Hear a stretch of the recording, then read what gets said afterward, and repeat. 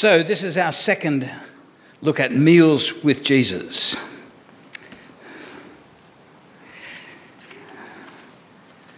I know there'd be some people here, I think I've talked to one person from this church, but certainly chatting with other people, that this is their favourite story in the Gospels, this story of Jesus at dinner with Simon and the woman with the perfume. So if it's your favourite, I don't want to damage it for you. Let's pray. Let's pray for help. Merciful Lord, please grant to your faithful people pardon and peace, so that by your grace we may be cleansed from all our sins, serve you with a quiet mind.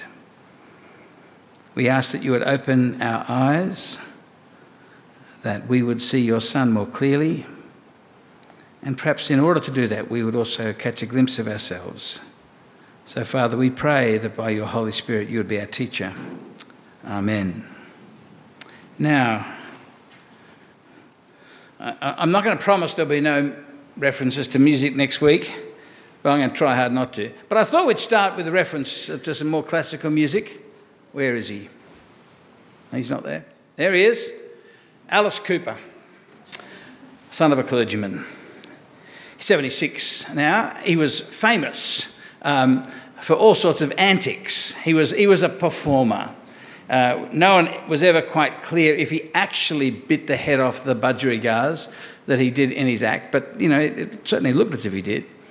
And he was a great performer, and recently he's become genuinely, deeply, enthusiastically Christian. And he says this: I tell you one thing, when Jesus opens your eyes and you finally realise who you are and who he is, it's a whole different world. And I thought the wisdom from the great Alice Cooper was that when God is opening your eyes, he will normally open your eyes to who you are and to who Jesus is. In fact, I think one of the reasons we often don't see who Jesus is clearly is because we are resistant to seeing who we are. And when God is being merciful to us, he often reveals to us who we are, which is not always a pleasant experience. So we have this famous dinner. Did you notice the wisdom that the woman had in her words? Was there any words that she said that particularly stood out? Nah, that's a trick question, sorry. She doesn't say anything in the whole story. Right? Nothing is recounted of what she says. She's spoken about, she's despised, she's used as a fine example. She actually says nothing. But she says plenty, because great love is heard in its deeds. Great love is heard in its deeds. Let's look at that as the first area of thought. Her great love is heard very clearly in her deeds.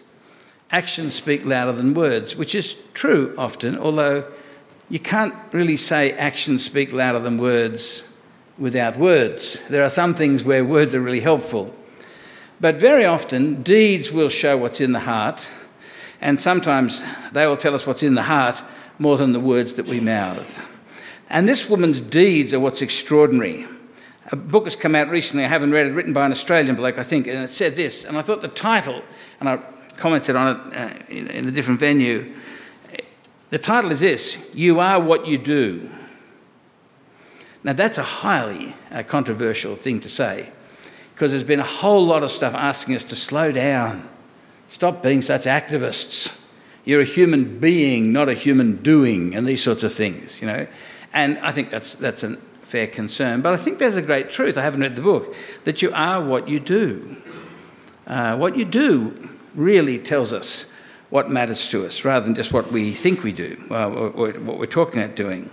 And this woman does some pretty weird stuff, frankly, publicly. In fact, I'm certain that when she went to this dinner, she had no intention of doing at least two of the three things that she did. I think if she knew she was going to respond as she did, she probably would have found some other place to do what she was hoping to do. Well, as you heard in verse 36, one of the Pharisees invited Jesus to have dinner with him, and he went to the Pharisee. He accepted the invitation and reclined at the table. So this is, many of you would have a picture of this, that they didn't sit with chairs with the feet under the table. You sat on these. If it was a fancy meal, you'd be at a table and you'd have sort of a lounge, and you'd sit with your feet often behind you, resting on one arm and using just one hand to eat. That's the significance in some cultures of cutting off the hand.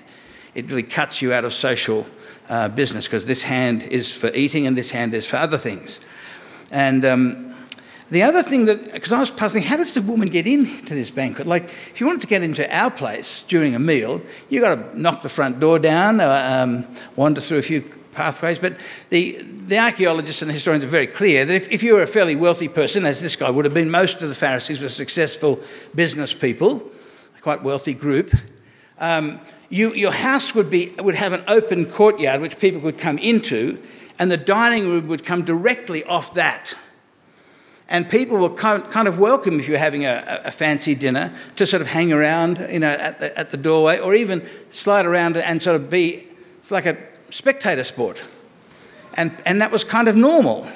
So particularly if someone as prominent as a Pharisee is inviting someone as explosive as Jesus, it would have been the sort of thing that word would have got around. As we heard as we looked last week at Levi, you only ate with people who you had some respect for. It speaks probably well of Simon the Pharisee that he was willing to have Jesus in his home. It may indicate he was slightly more open-minded than some of the others. A bit like Nicodemus when he meets Jesus, although he comes at night because he doesn't want to be seen by his peers. But he invites Jesus, and Jesus says yes, and then a gatecrasher comes. Really, one of the servants should have stopped her coming. I think Simon would have had words with his senior servants after this. Verse 37, a woman in that town who lived a sinful life learned that Jesus was eating at the Pharisee's house. So she came there with an alabaster jar of perfume, not with the towel, but just with the perfume. Now, this is where it gets interesting.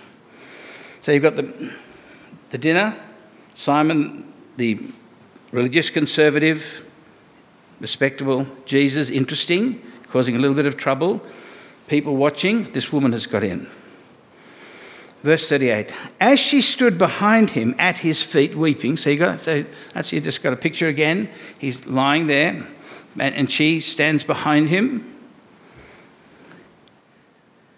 As she stood behind him at his feet weeping, she began to wet his feet with her tears.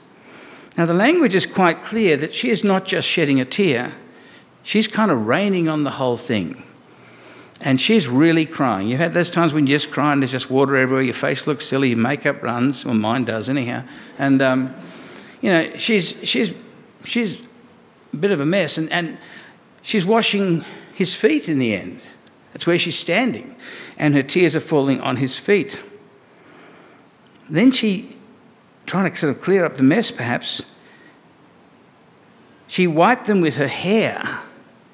It's not the obvious thing to do, is it? Ever thought, there's a mess there, just let me get my hair out, And also in that culture, in Jewish culture, taking your hair out in public for a woman in that culture was actually decent grounds for divorce.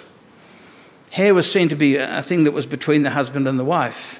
And very often, in some Jewish cultures still, once you're married, no one sees your hair except your husband. So taking her hand, using her hair to wash his feet, that's actually sort of got strangely sexual overtones in that culture. Then she wiped them with her hair, kissed them, and the word is quite a vigorous kiss. It's not just a peck and a passing, but it's a vigorous kiss, and poured perfume on them. That is, all the interest here is at Jesus' feet. That's a fairly exuberant response. I don't think there's much doubt. She had no intention of doing that. She had gone with clear intentions with her alabaster container of perfume. That's how expensive perfume was carried. For many women, it was the most expensive thing they had. Sometimes it was almost like their dowry. For women of the street, as it were, for prostitutes. And this woman probably was someone who survived in that way, with a constant just use of the word sinner, just summing her up in that way, or at least an adulteress. And she's got this perfume with her. And, a dab on the head would be lovely. very, very expensive. She pours it on his feet. Now, you may know that in the other three Gospels, there are accounts of women anointing Jesus with perfume and stuff like that, but it's not the same story. It's at the other end of Jesus' life. It's a couple of years later. But and I think Mary puts it on Jesus' head. This is on Jesus' feet. And the feet, of course, in that day, as we've mentioned before, were grotty. You walked in sandals, you walked on dust roads, you walked on roads that you shared with camels and donkeys, and they all shared their breakfast with the road, and it was messy. And she's washing Jesus' feet and anointing them with perfume. This is extraordinary. Silence is happening as she's doing it, except in Simon's head. He's thinking.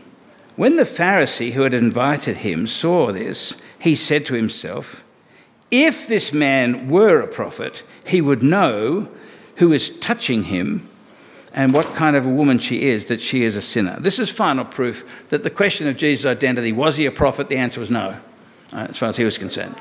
That's just not a prophet would not let that sort of person touch him. But Jesus is sitting there taking it all in his stride. Jesus then answers Simon. This is one of the things Jesus does a few times, is he answers the question that you haven't said, but it's dominating your thoughts. And he asks him a question.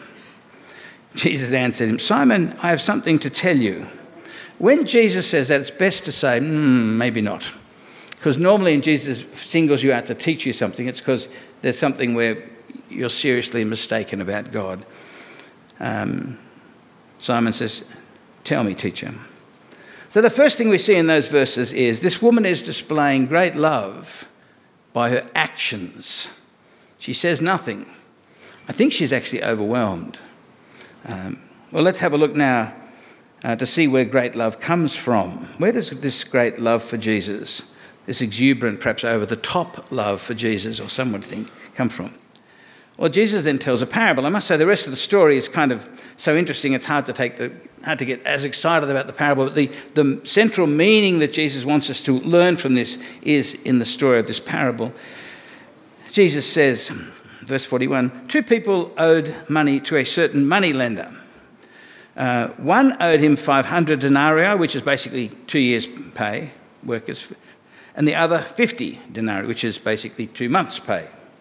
So maybe $150,000 for the 2 years' pay and whatever you get for 2 months. Significant difference, but they're both in debt to the same guy. Neither of them had the money to pay him back. So what would normally happen, almost always happen, would be all their assets would be liquidated, and if that still didn't pay for it, and it probably wouldn't, particularly with the guy who had 2 years' wages, they would go into some form of slavery until it was worked out that they'd worked enough years to pay it off. But they would finish up, they'd come out of the sort of slavery. The British used to have a debtor's prison, but they're in a terrible situation. And then the unthinkable happens. Neither of them had money to pay him back, so he forgave the debts of both. Right? Now that would have been a shock, wouldn't it? People don't loan money because they've got a soft heart. They loan money because they love money and they're making money out of it. But in this peculiar story, and it is a make-believe story, to make the point, the moneylender says, that's okay. And the word is that he is sort of gracious towards them and forgives both of them. And then Jesus' question, which of these will love the moneylender more?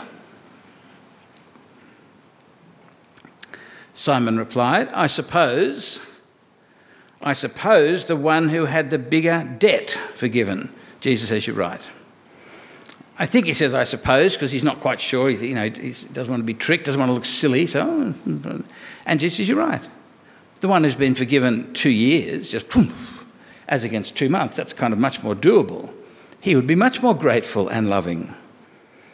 Great love, you see, Jesus is going to tell us, grows out of great forgiveness, a great sense of a huge debt that you've been let off. Then Jesus does this wonderful contrast when he takes this wonderfully eminent, impressive man and asks him to learn from this unnamed, seemingly less impressive woman.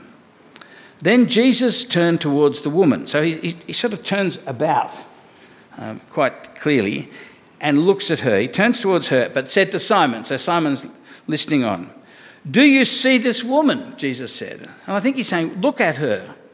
Right? Notice her. Right? Learn from her. Do you see this woman? I came into your house. You did not give me any water for my feet. But she wet my feet with her tears and wiped them with her hair. If she'd meant to wash his feet with her tears, she would have brought a towel. But there's a contrast immediately. You didn't give me water. Now, you didn't have to. You could invite people to your place and not give them water, but it was normal. It was what you did for your friends, because they arrived there with smelly, dry feet, and you gave them a chance to wash them, which is, Jesus washes his disciples' feet. All that, it's a part of that culture. He said, you didn't give me any water. She's given me water from her own body. You didn't give me a kiss. Again, a standard thing in those days when you greeted someone who you appreciated. This woman, from the time I entered, has not stopped kissing my feet. Right? It's quite a contrast. He didn't give him a kiss on the cheek. This woman has been kissing his feet.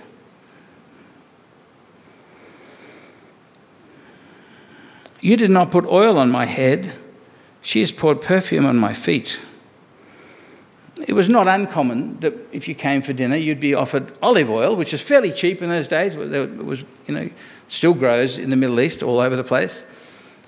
You'd be offered some olive oil just to sort of moisture. They didn't have Clinique dramatically different moisturising lotion, so they'd use olive oil. He said, you didn't even give me some of that just to, make my skin feel better. She has poured perfume on my flipping feet, right? And the cost difference is enormous between what she's done with the perfume and what he could have done with the oil. There's a savage contrast here, right? Simon may have found, and others may have found, she may have found her behaviour embarrassing. And she got carried away having a chance to meet Jesus. But Jesus holds her up as the contrast, the positive one. Be like her rather than like Simon. Then Jesus says in verse 47, the point of the story, therefore I tell you, her many sins have been forgiven as her great love has shown. Whoever has been forgiven little, loves little. So you've got to kind of work out, are you more like the 500 denarii debtor or more like the 50? Right? Has God only just forgiven a little bit for you because he's kind of lucky to have you on his team? Or do you see yourself as a 500 denarii person, massively in debt? She obviously saw herself as greatly in debt. Everybody else did. They agreed with her on that. Simon obviously saw himself, yes, in need of... The Bible's clear in the Old and the New Testament that all of us have sinned. You saw that in Psalm 130, right? If you should judge, who could stand? But there is forgiveness with you. Simon thought he needed a tiny bit. She understood that she needed mountains of it. Therefore, I tell you, her many sins have been forgiven as her great love has shown. It's not that she was forgiven as she wept at Jesus' feet and as she put them... She hasn't earned it. That would be a foolish perversion of the entire message of the Bible. No, that's evidence of the fact that she has been greatly forgiven. Right? So it's not, you realise you've sinned, I want forgiveness. Okay, what you need to do is, this. No. That's not what it's saying at all. But the evidence of the great forgiveness that she is enjoying, and she's forgiven before she gets to the dinner party. She's not asking him for forgiveness. That these great acts of love are responses to her. They're fruit of the fact that she's forgiven. How did that happen? Did she have a conversation with Jesus? She might have. The Bible's very clear, not everything is written down. As John says, the world couldn't hold the number of books if you read everything Jesus did. Was she there at Levi's banquet and heard that Jesus comes as the doctor for the sick, and she thought, right, I'm sick, I need forgiveness? Or did she hear the Sermon on the Plain from Luke 6, where Jesus speaks about that God loves those who don't deserve it? He's kind and merciful to the ungrateful and sinful, as he calls you and I to be. We don't know. We do know, though, that she had experienced the forgiveness of God, and she saw that it came to her through Jesus. Hence, she is just overflowing with disbelief and joy to the fact of, as I say, pouring out the perfume, which was probably the most expensive thing that she owned, and being entirely inappropriate, losing it. Great love, you see, according to Jesus, in verse 47, according to Jesus, if your love for Jesus, if you're aware it's fairly cool, and you're pretty together and you're not all that passionate like some, you're not going to dance around the church or lift your arms or anything like that, sing loudly enough to hurt your throat or something like that. It is not because you're the wise together Christian. Right? Now, I'm well aware that temperament comes to play here. Right? You just need to compare the level of your enthusiasm for Jesus and the level of your celebration for the forgiveness he's given you with other levels of joy. I may have shared this with you once before, but this is, I remember, there's a church that I have enormous regard for. It's a Baptist church on one of the beaches in Sydney. Nearly on its own, it paid for Alison to go as a missionary to Mongolia. It's a great church. We were there one time, and there was some missionaries come back from Fiji, and they were reporting. And it rattles me, this story. And people were reporting. And they were reporting about this young man in Fiji who came from a Muslim family. He came to the Christian school. People like going to Christian schools because we're good at schools and hospitals. And so he came, just a secular sort of family. Well, while he was at school, he became a Christian, put his faith in Jesus, got forgiven, went from the broad road to destruction to the narrow road to life. And there was a general sort of a wave of good feeling went over the building. A few minutes later, they finished the story of that young man. He went from school to university, he did law, he became a lawyer, at which point the congregation applauded. Now, you could say, well, Ian, they were perhaps applauding, it just felt, no. That was what we were excited about. He became a lawyer. Very noble profession. But I remember thinking, this is awful. We went, oh, that's nice, he became a Christian. I became a lawyer. Right? And I don't think at all it was, because I was applauding the whole story. It was a spontaneous thing. And brother, what that showed me, we just don't get it, do we? The point to sing and dance and stop everything and pray and hallelujah was when this guy, the story was told that he'd been saved. He'd been forgiven. Dang what profession he does. But we do get excited about the secondary, and we're kind of a little embarrassed to be too enthusiastic about the things that ought to make us sing and dance and cry even. I don't know exactly why this woman's crying. Some people suggest it's because she watched the way Jesus was treated so shabbily, as if he was lucky to be at dinner with Simon, and that hurt her. Or whether it was just that accumulation to build up by the massive transformation that had come into her life through the great forgiveness of her great sin. But that is the thing that Jesus commends her for her great love, as against Simon, who was so controlled. She was a head and heart gal. Right? And probably, apart from Jesus himself, we could argue this over a cup of coffee, I think she probably understood Jesus better than anybody else on the planet at that stage, that he came to bring forgiveness for great sinners. Now, you know from the Bible, don't you, that sexual sin is important. It's deadly. The Bible takes adultery, fornication, these sort of things very seriously. But the heart of sin is not that. The heart of sin is pride, where we value our opinion over his. We don't need to trust him. We don't need to be taught. When his word disagrees with us, we will correct it. We'll be like Adam and Eve. We will decide what is good and evil. We will make that decision. We will make ourselves like God. So Simon may never have committed adultery. He may never have sold his body in prostitution, etc. But he was at least as wicked as she was. It just wasn't as obvious. He needed great forgiveness. He was just blind. To quote the great theologian Alice Cooper, when Jesus opened your eyes and you finally realise who you are, right, everything changes. Great love, Jesus says in verse 47, which is really the key verse, flows out of being an awareness of great forgiveness. And you won't take your need for forgiveness seriously until you see your sin seriously. So, great love comes out of a great conviction of your sin and his greatness.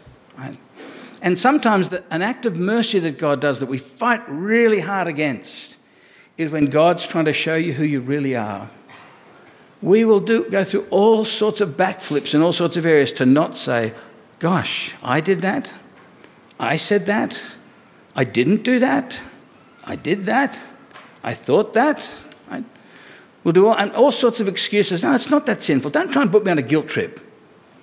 And sometimes when a Christian brother or sister comes to you and actually draws to your attention a possible area of sin and evil in you, in fact, even if you think, which is what we almost always think, they're not doing it very well, it's a great work of the Holy Spirit. Amazing grace. It was grace that taught my heart to fear, and grace my fears relieved. We will often fight against catching a glimpse of just how desperate you are, I am, for forgiveness. Therefore, we fight against ever seeing the beauty of what Jesus has done for us. He will teach us about that. But what he wants to do is what he's done for this woman, to release her from her guilt and then to relieve her of her shame. Jesus wants her to know that she's forgiven. Look at the next verse. Then Jesus said to her, verse 48, your sins are forgiven. Now, why does he say that? It's obvious her sins are forgiven already. And the tense of the verb there is, it's like I'm married. Something happened to me some years ago. Poor old Alison. We got married. I am married, but it continues into the present. So it's something that starts there, but it continues into the present and onward. That's the sort of way in which this verb functions. Your sins are forgiven. They were forgiven and they stand as forgiven. Why does he say that? She knows that. That's why she's excited. Well, if if you're a Christian, you'll know you need to be reminded, don't you, that God's grace triumphs completely and constantly over your sin. Right? That we need that. We need to hear, because as we're convicted for our sin, we take it seriously, we take the law of God seriously, we need to be, it's okay, Jesus says to, although she's already forgiven, that's why she loves much. He wants her to hear, you are forgiven. And that's one of the ministries that we do for each other. Happens in church almost every week, doesn't it? We have a moment, we confess our sin, and then on behalf of God, promises are read that says, if you've confessed your sin, you're forgiven. Great love needs to be reminded of how wonderful his grace is. We are released from guilt, but he doesn't want it to stay there. He wants her to know she's forgiven, and he wants you to know you're forgiven so you can rejoice and glorify him and celebrate and dance, whatever else is going wrong, to know that your sin has been dealt with by him. Now, here's the wonderful thing. She has been forgiven, but she hasn't got the faintest clue how much it's cost.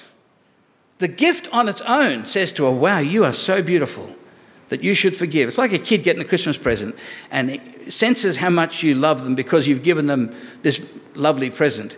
But if they only knew that you'd had to sell a kidney to be able to buy it, they would be even more impressed. Right? And so this woman has no idea, as no one had any idea then, how much the forgiveness was going to cost them. Because in the end, when you owe someone, and that's one of the pictures the Bible has, when you're in debt to someone, if they forgive your debt, someone has to eat the debt. Doesn't go away, does it? So if the bank says, okay, well, forget your mortgage, you can have it off. Someone has to pay for it. Someone else has to eat that money that was given to you that you haven't been able to pay back. And that's what Jesus is doing, isn't it, with his death? Right? And she doesn't even know that. But she just knows, boy, I needed forgiveness and I didn't deserve forgiveness, because you can't deserve forgiveness. Right? It's a gift. But then she don't even know how much Jesus is going to imagine how excited she's going to be at the other side when, my goodness, he didn't just forgive me completely, perfectly, instantly, but he paid. Abraham Lincoln, as many of you know, was an American president. Two interesting stories about Abraham Lincoln that are somewhat related to this. He went down to Richmond. I think it was the capital of the South. At one stage, it was one of the big cities in the South, at the point when the South was getting beaten up. And he went down as soon as it was safe for him to go, as the president of the Northern Blokes, or the whole country, because he wanted to see war. He wanted to keep remembering what a ghastly thing it was and how costly it was. And the only thing worse than losing a war the only thing worse than winning a war is losing the war. So he went down, and there were some slaves who had already been released. And someone explained to one of the slaves that this was the guy who'd led the charge to get their release. And one of the African Americans came to him and fell at his feet and grabbed him by the ankles and wept and thanked him. And what does Abraham Lincoln do? Up, come on, get up. Don't do that. And you only do that to God. Imagine if someone came and said, "Oh, Ian, you didn't preach for 7 hours. I'm so grateful." And they fell at my feet. And if I just went, you'd know what I was sicker than you thought. Right? But when people fall at Jesus' feet, he doesn't say, "Come on, stop that." He knows it's perfectly appropriate for them to do that. You pick other religious leaders through history and you did it, you'd probably be dead if you got down and worshipped them. But Jesus thinks, yeah, that's fair. She got it. Mr. Cool, Calm and Collected, Mr. Theological Simon, he doesn't see anything. He's blind. But the other true story about Abraham Lincoln, or at least I understand it's a true story, was earlier on in his life, he went down to see a slave auction. Boat had arrived at one of the port cities and people were being sold for various amounts of money. And then a beautiful young woman stood up. They stripped her nearly naked. And then some of the guys who were going to buy slaves, one particular man was saying all sorts of creepy things about what he was going to do when she was his. And Lincoln found himself bidding against that man. The price went very, very high. He was not going to let that young woman fall into this creep's hands. So he bought a slave, put his coat round her, and then explained to her that she was now free. That, he owned her and he could release her, and he did release her. And she just took her a while to work out, what? And she said, what do you mean? And she said, what? I can go anywhere I want. He said, yes. Yes, you can. You're free. I can do pretty much anything I want. Yes, you're free. I can be with people that I want to be with. Yes, you're free. She said, well, I'll be with you. I'll stay with you. Right? She saw this is the sort of person who is so lovely that you want to be with them. Now imagine if Abraham Lincoln had not just sort of did himself a tiny bit of financial damage, but had actually sold his only home back up north in order to have the money to set her free. That it wasn't just an act of kindness, which the forgiveness this woman gets, that's all she knows is an act of extraordinary generosity, as it is for you when you discover that God had completely forgiven you and set you free. But it cost him his house for her. Right? That would just be a whole new level of amazement. Now that's what comes, isn't it, when you get to the end of Jesus' story. He doesn't just give beautiful, free, total, perfect forgiveness. Right? Removes our sins from us completely, as if they'd never been done. But he himself pays a terrible, beautiful, but painful price. Even more reason, I think, to weep tears of gratitude, to wipe his feet, and to take our valuable perfume and pour it on him. Not a little bit of it, right? But all of it. Say, the only response you can give to that sort of love and that sort of mercy is, you've won me. I'm yours. So, some of you will know, we won't look at that. That's the old thing of Isaac Newton at his death, the guy who wrote Amazing Grace. We looked at it last week, although my memory is fading, and it was, as he was dying, he was losing it. I remember these two things clearly. I'm a great sinner and Christ is a great Saviour. You've got to remember the second, right? But you'll appreciate him when you get yourself. This great famous quote from Keller: you're more sinful than you dare to imagine. You are more loved and accepted than you could ever dare hope. This is the difficult dance. It's an exotic dance. It comes from heaven. That the Bible will give you the harshest view of yourself that you'll find anywhere. It's realism. You're sicker than you think. But it doesn't matter. Because the one who matters loves you and values you. To hold those things together. And we've got this thing we talk about sometimes at church. We talk about soap. We talk about being gripped by the love of Christ. We want to be that sort of church. Seems appropriate to remember that. From 2 Corinthians 5. The love of Christ compels us. And we want, because of our love for him, we want to help strangers to his love get to know his love and trust his love. And we want those who trust him to love him, which is where the woman got to. Right? She loved him. She was crazy in love with him. No, she was sanely in love with him. I'm crazily in love with him, far too cool, calm and collected. And then because of that, we go on to become warriors for him, to do what we can to spread the news of him to others. That's obviously what we want to happen. So,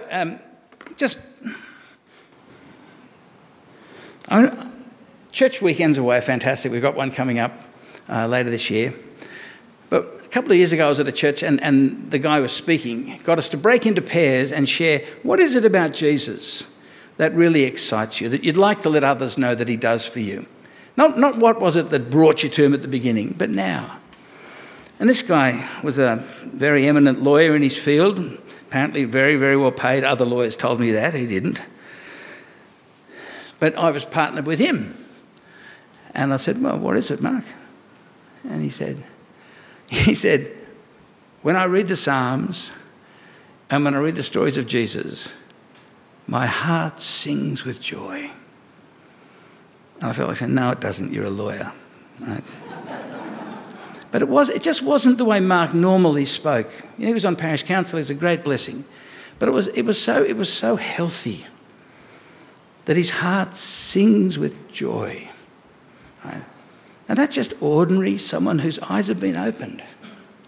And I think for us to keep praying the prayer, 3 things I pray: see you more clearly, so I'll love you more dearly, follow you more nearly. Not to allow ourselves to drift to the 50 denarius side of Simon, but to keep praying that God will keep moving us to realise that we are 5 million denarius people. We've got nothing to fear because Jesus is, as it says in the verse just before this, verse 34, Jesus reports, I am called a glutton and a drunkard and a friend of tax collectors and sinners, and he is. But if you won't wear the label of who you are, I'm a sinful woman, I'm a sinful man, you'll sort of exclude yourself from the circle of his friendship. And the beauty is he is the friend of sinners. So I'm in with a chance. Let's pray.